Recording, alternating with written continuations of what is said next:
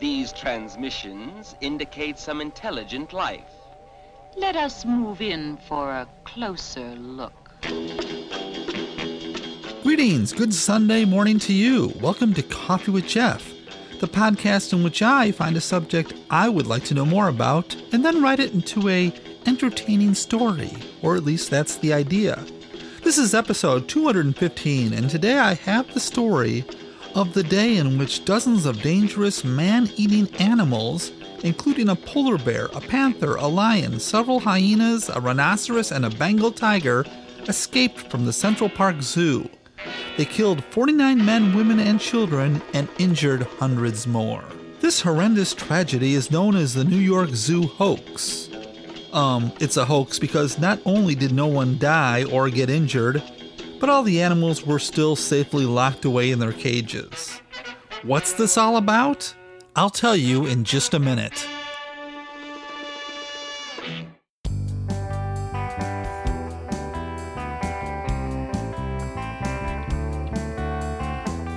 Coffee with Jeff.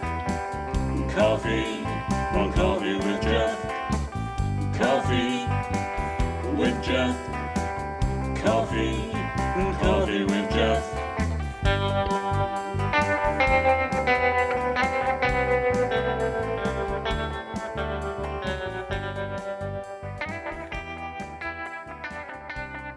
The morning sun, freshly appearing over the horizon, has begun to bring the city to life. Thousands of people, men, women, and children, get ready to start a new week. Sitting at the kitchen table, the day begins with a cup of coffee and a quick read of the morning paper. This day begins like every other Monday, until the newspaper headline is read. The date is November 9th, 1874, and the paper is a well-respected journal, so when you read about an awful calamity, a carnival of death, panic sets in.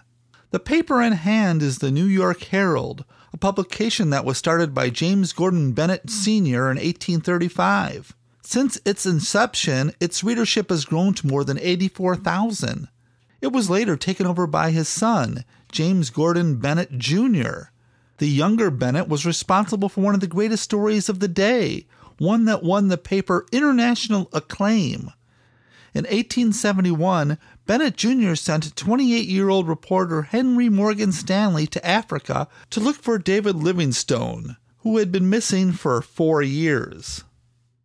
Stanley would eventually find the man after a 700-mile, 6-month expedition through the tropical forest and utter the famous line, "Dr. Livingstone, I presume?" Okay, maybe he did or maybe he didn't say those immortal words, but for his whole life, Stanley claimed that's what he said. And that's the way the Herald reported the meeting in a story published on July 1st, 1872. Now it's November 9th, 1874, and James Gordon Bennett Jr. is still running the paper. And on this morning, they would run another story that would get immediate attention from the whole city. The headline read, "Awful Calamity. The wild animals broke loose from Central Park.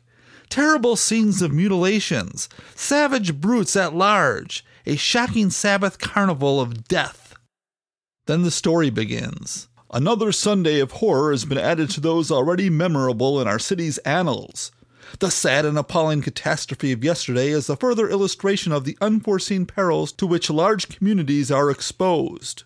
Writing even at this late hour, without full details of the terrors of the evening and night, and without a necessarily complete list of the killed and mutilated, we pause for a moment at the widespread sorrow of the hour to cast a hasty glance over what will be felt as a great calamity for many years." Reading on, the horrors quickly become apparent. It seems that Central Park Zoo, a 6.5-acre wildlife park, has somehow had a major security break, and most, if not all, of its dangerous animals have managed to escape. It goes on to say, "We have a list of 49 killed, of only which 27 bodies have been identified, and it is much to be feared that this large total of fatalities will be much increased with the return of daylight. 12 of the wild carnivorous beasts are still at large, their lurking places not being known for a certainty, but the citizens may rest assured that if they will only exercise ordinary prudence and leave the task of hunting down the animals to the authorities, who have, somewhat tardily, taken matters in hand, there will be no further casualties to register as the outcome of this unfortunate act of a reckless keeper in Central Park. In the paper, there's a statement by Mayor William Frederick Havemeyer, a proclamation stating that all citizens should stay indoors except for the National Guard. There's a story of Governor John A. Dix who shot a Bengal tiger in the streets, and another horrific tale of a rhinoceros that broke free and charged a group of young girls, killing one. It would be impossible at this late hour to describe the numerous scenes of dismay and disaster. The hospitals are full of the wounded. There are 15 bodies at the morgue and several at various precincts. A sentiment of horror pervades the community. A rush of fear and panic would sweep across any reader. But what to do? Stay inside until all the beasts are killed or captured? Or maybe grab a shotgun and join the hunt, for it's not every day you get a chance to hunt wild game in the streets of New York City. Many people were doing that, arming themselves and heading towards Central Park to make the city safe again. Fearful parents were keeping their kids from school. Many adults and reporters storming police headquarters demanding answers. Some people even headed to the New York piers, hoping to escape by boat. The thing is, this article was a long one, over 10,000 words. Most people didn't have to read the whole article to know the city was in trouble. And just like Orson Welles' War of the Worlds radio show in 1938, in which, if you missed the intro, you wouldn't have known it was only a radio play, those who stopped reading the article before the end missed the most important part. For those who read the last paragraph, there would be a huge relief. The entire story given above is pure fabrication. Not one word is true. Not a single act or incident described has taken place. It's a huge hoax, a wild romance, or whatever other epithet of utter untrustworthiness our readers may choose to apply to it. It's just a fancy picture which crowded upon the mind of the writer a few days ago while he was gazing through the iron bars of the cages of the wild animals in the menagerie at Central Park. But, like I said, most didn't get to the end. They put down the paper quickly, wondering if it was safe to go outdoors. So why would the New York Herald print such a story that would surely cause panic? Let's begin by talking about the man who was running the paper. James Gordon Bennett Jr. was a tall, thin man of 32 years. He was a distinguished gentleman with a mustache who was one of the richest men in New York City. He was born on May 10, 1841 in New York with a silver spoon in his mouth. He lived his younger years in France, where he was educated. When he was 16, he returned to the USA in style. For the voyage across the Atlantic, he traveled in a 77-ton luxury yacht called Rebecca that his father, James Gordon Bennett Sr., had bought him for his birthday. The senior Bennett is credited for inventing modern journalism in many ways. He created the Extra, papers that would come out at unusual times when a breaking story had just happened. He realized the importance of being first, and often he thought it was more important to be quick than to be accurate in order to get the scoop. He believed in sensationalist gossip. Boy, I'm glad that didn't last, huh? And every story should have a headline that would instantly catch the reader's eye. Journalistic integrity wasn't all that important to the New York Herald. He would even go so far as to not only print stories about the sex lives of others, but even his own. It is said that he gave detailed descriptions of his own honeymoon night.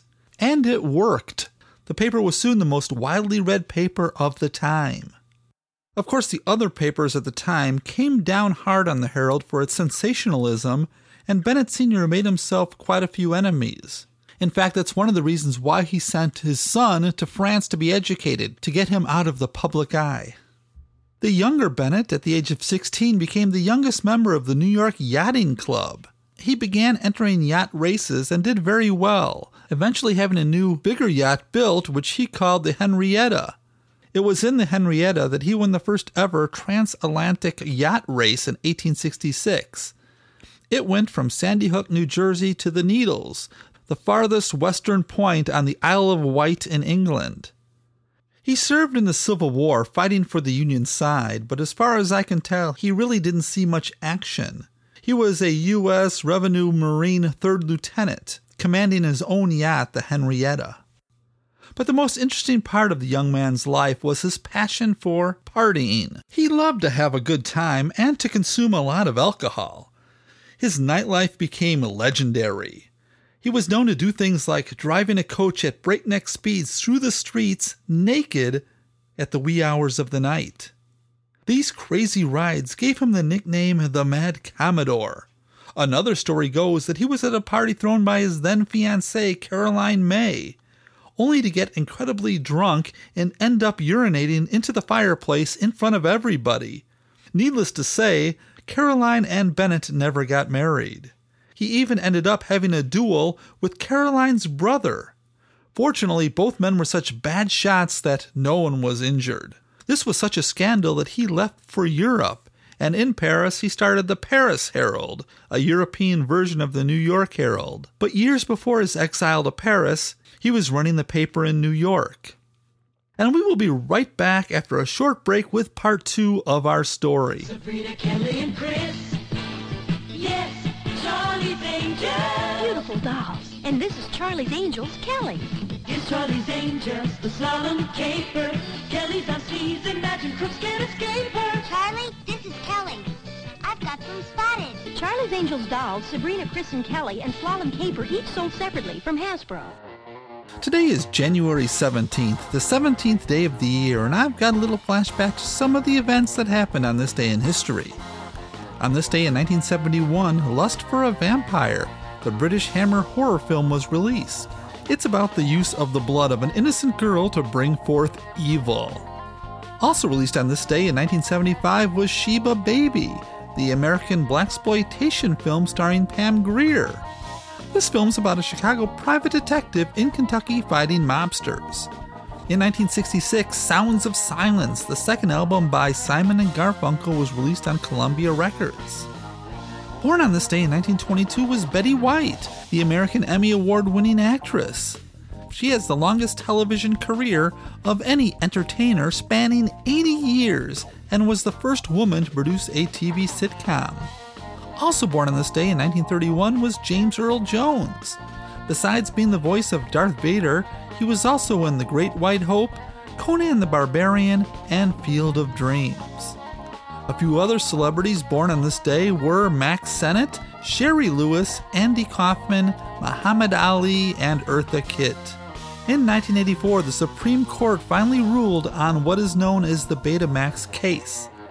They ruled that using a VCR to copy television programs did not constitute copyright infringement. For you younger listeners, you might ask your parents just what a VCR is. And one last thing, on this day in 1929, the cartoon character Popeye made his debut in the Daily King Features comic strip, Thimble Theater. And now we return to the Central Park Zoo hoax. James Gordon Bennett Jr. had taken over the New York Herald newspaper from his father. And like his father, he would print stories of his own drunken exploits and sexual affairs. Often these were infused with his sly sense of humor. In fact, it is uncertain, even today, of just how many of these outlandish tales actually happened and how many were just creative storytelling. To get a good story, money was never an issue, like when he sent Henry Morgan Stanley to look for David Livingstone. The thing is, there was no real reason to find Livingstone, except to have a great story for the Herald, and the paper spent a lot of money for the adventure. Traveling through the jungles of Tanzania with an armed guard, 150 porters, 27 pack animals, and a man in front carrying the flag of the New York Yachting Club. The whole adventure cost the Herald quite a bit of money. But it worked. The story was an international success and one that Bennett would try to repeat. But the zoo hoax story had not been that of Bennett. The story was the creation of Thomas Connery, an editor at the paper. He would take full responsibility, and it was primarily written by Joseph I.C. Clarke. It is said when Connery showed Bennett Jr. the story while Bennett was in bed, Bennett made no changes. He didn't make any suggestions. He simply leaned back against his pillows and groaned at the remarkable story. In an article Connery wrote for Harper's Weekly in 1893, almost 20 years later, He tried to explain himself. He wrote, "My object was entirely good, to warn the public and the authorities of an impending danger." He would go on to say that in his morning walks on his way to the Herald, he would often walk by the menagerie, which is what they called a zoo at the time. He enjoyed watching the animals in their cages. "One day," he wrote, "I reached the spot just as the attendants were about to transfer a leopard from an animal carriage to a cage, and I stopped to watch a proceeding that I had never until then beheld. Through carelessness, I suppose, the operation was bungled, and to my horror, I saw the animal slip between the carriage and the cage. I stood rooted to the spot, expecting the next move would be the spring for freedom by the leopard. There were hundreds of people all about, and the leopard, if so minded, would have had no trouble in finding a morning meal." So Connery watched as the workers were able to drive the animal into the cage, but it made a great impression on him. He began to think of what horrors would happen if these dangerous animals were able to escape. He saw a problem, and even though the Central Park Menagerie was only 10 years old, it was not what one would call state-of-the-art. Its cages were outdated, flimsy, and in bad need of repair. As he walked on, he couldn't get the incident out of his head, and at first he thought he would write an article about what he had seen, to give the zoo workers a sound scolding in the paper. But then he thought, what would be the use in a scolding and a few warnings? The best that would happen would be the men, for a while, would be a little more careful and then fall back into their normal routine. Still, he felt he had to do something, and that night, in bed, an idea popped into his head. "A harmless little hoax," he called it, "just enough semblance of reality to give a salutary warning." He began jotting down ideas for headlines to give one of his reporters. As far as the panic such a hoax might cause, he said, "I only saw the laugh in which the publication of such a tremendous hoax would produce. To my shame be confessed, I was utterly blind to the serious side of the hoax." A writer named Henry O'Connor was the first to take the assignment on, but Connery thought his writing style was a little bit too obvious, so he turned it over to Joseph Clark, the night editor, who wrote the story that appeared on November 9th, 1874. The morning of the publication, Thomas Connery was awoke by one of his children, who said, "Oh, Papa, what a dreadful thing!" Connery began to laugh. "Haven't you read it? Didn't you know of it last night before you came home?" the child asked. When he went down for breakfast, he found his wife was keeping the children home from school, and the servants were afraid to go outdoors. Every face was pale. Finally, Connery said, "Don't you see it's all a joke? Read the end of the article." He found that, while on his way to work, everybody was talking about it. No one seemed to get the joke. People were saying things like, "Have you heard?" and "Are the beasts still at large?" It was what Connery called a cold bath. Every time he witnessed something wrong, like people not getting the joke or in a panic, he labeled it another cold bath. He said that he was both amazed and horrified. It was apparent that most people only read the headline and not the rest of the article, or at least not the end. "Gentlemen," he witnessed the police superintendent Whaling saying to a group of reporters, all looking for answers, "I give you my word of honor that I knew absolutely nothing of this dreadful affair until I saw it in the Herald a short time ago." You see, many of the reporters were accusing the police of favoritism, as they were wondering why it was only the Herald that had the story. As for James Bennett Jr., he later told Connery, "The fun of it all is my friends won't believe such a serious man as you organized that hoax. They'll blame it on me." And he was right. Even today, most accounts of the incident still point the finger right at Bennett. One of the more charming stories Connery told Harper Weekly was that General John A. Dix, who the article said shot a Bengal tiger, actually set forth in the morning with a rifle after reading the story. Again, he only had read the headline and never got to the part where he was mentioned. It might seem odd to the people of today that a story like this could cause such a panic, but you have to remember that this was in the days before TV, radio, or even the telephone. There was no way to check on what was going on. The only source of information people had was the newspaper. Now, for days after, Connery was nervous, not about any criminal charges that may well have come, but that he would hear about true casualties of people in a panic. Fortunately, no one was injured and no one died. There was, of course, a backlash from rival papers, who were just looking for a reason to take the Herald down a peg or two.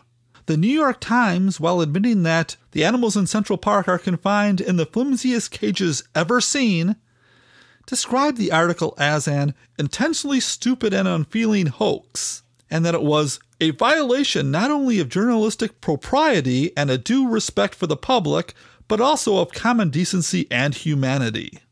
They printed letters from readers claiming to have been terrified by the story. It also sarcastically commented that if charming sketches of dead children and dying old ladies do not move the reader to roars of laughter, his sense of fun must be somewhat different from those in which the proprietor or editor of the New York Herald had been endowed. The Galveston Daily News wrote, "To be in keeping with its enterprise, the Herald should bribe a keeper to let loose a line or two upon occasion, so as to bring up the journal's prophetic record. Bennett better recall Stanley from the interiors of Africa. He is a crack lion shot of the Herald establishment and should be at home to protect it." The Tribune printed a letter from someone only identified as Mother. Mother wrote that she never suffered so intently as I did on glancing at that cruel hoax, and that can't something be done to punish properly or at least rebuke such trifling with the public? It was also reported in the Times that a group of outraged citizens had asked the district attorney's office if the paper could face legal actions for the story. Although he promised to look into it, no charges were ever filed. The Herald did offer a half-hearted apology in an article called Wild Beasts, in which they stated that the safety precautions at the zoo had been improved, and while the public was not impressed, the paper's circulation never decreased. Now, according to the book, The James Gordon Bennetts, Father and Son, Proprietors of the New York Herald, by Don Carlos Sees, Don wrote, "Indeed, the incident helped rather than hurt the paper. It had given the town something to talk about and jarred it as it had never been jarred before. The public seemed to like the joke."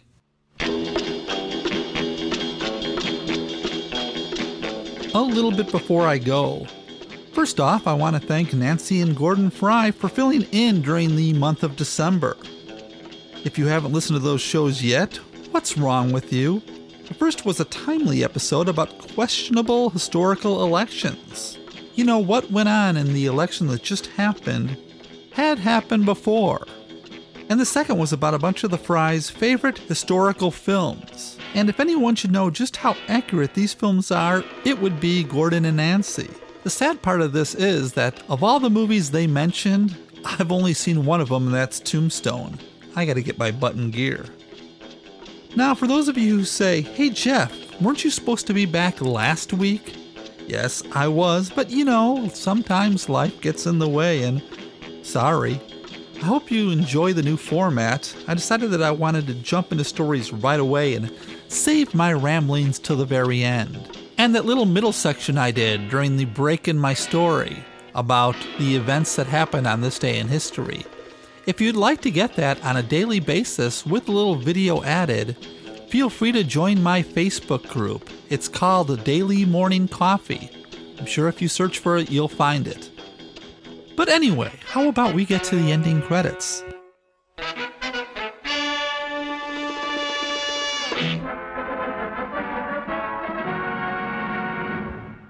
You've been listening to Coffee with Jeff, a Zeus Brothers Entertainment podcast.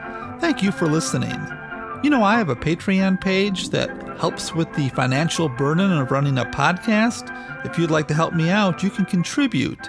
Just go to the Coffee with Jeff website and look for the Patreon link on the left-hand side. More importantly, could you tell your friends about the show? Thanks. If you want to get in touch with me, you can email me at coffeewithjeff@gmail.com. You can also follow me on Twitter. My name on Twitter is Coffee with Jeff, all one word. And I have a Coffee with Jeff Facebook page. You're encouraged to suggest story ideas using any of these platforms. And the links to all the sources that I used to write today's episode are available at transistor.fm's Coffee with Jeff page for this episode. You can find a link to that on the Coffee with Jeff website.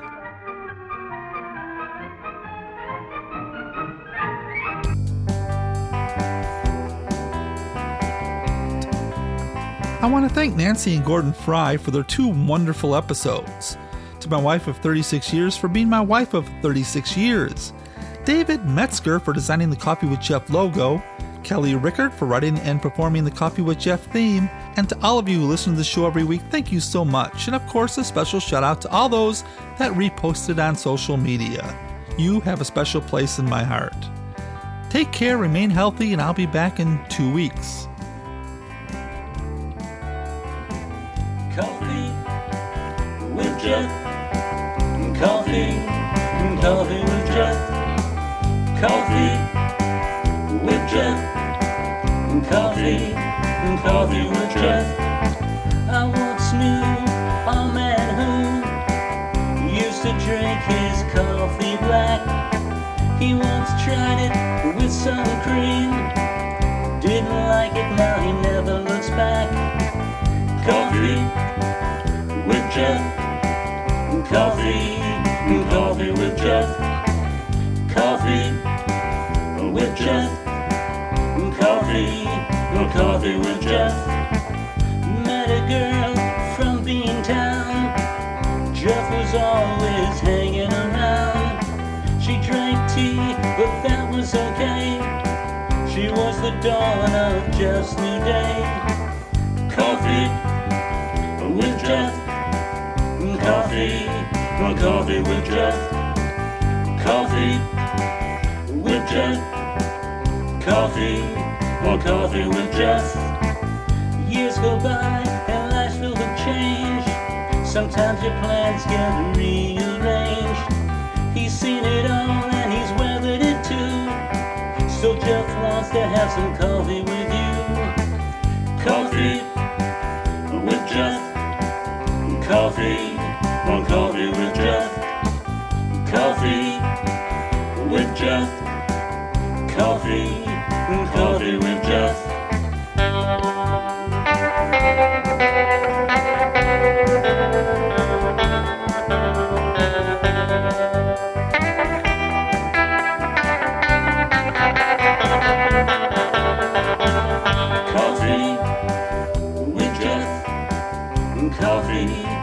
Coffee with Jeff. Coffee with Jeff. Coffee